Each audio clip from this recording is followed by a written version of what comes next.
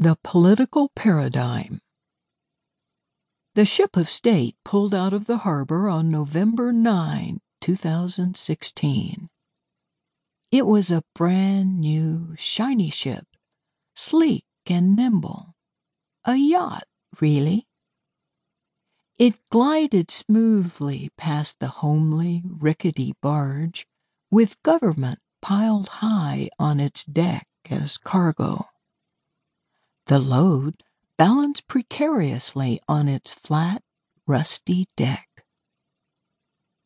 The shiny ship captured everyone's attention. It was a sight to behold, while the barge was overloaded, barely afloat. Its crew, skeletal, with sunken, disinterested eyes, yelled at the bystanders. The barge is still the best way to go. It can carry more. We understand it. No need for change.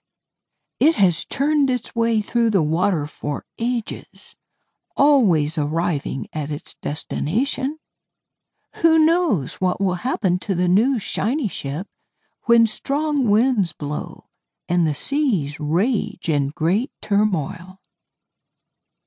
The bystanders cheered loudly as they stood and watched the shiny ship disappear into the horizon. Then they all turned and walked away, without another look at the unsightly, bloated barge.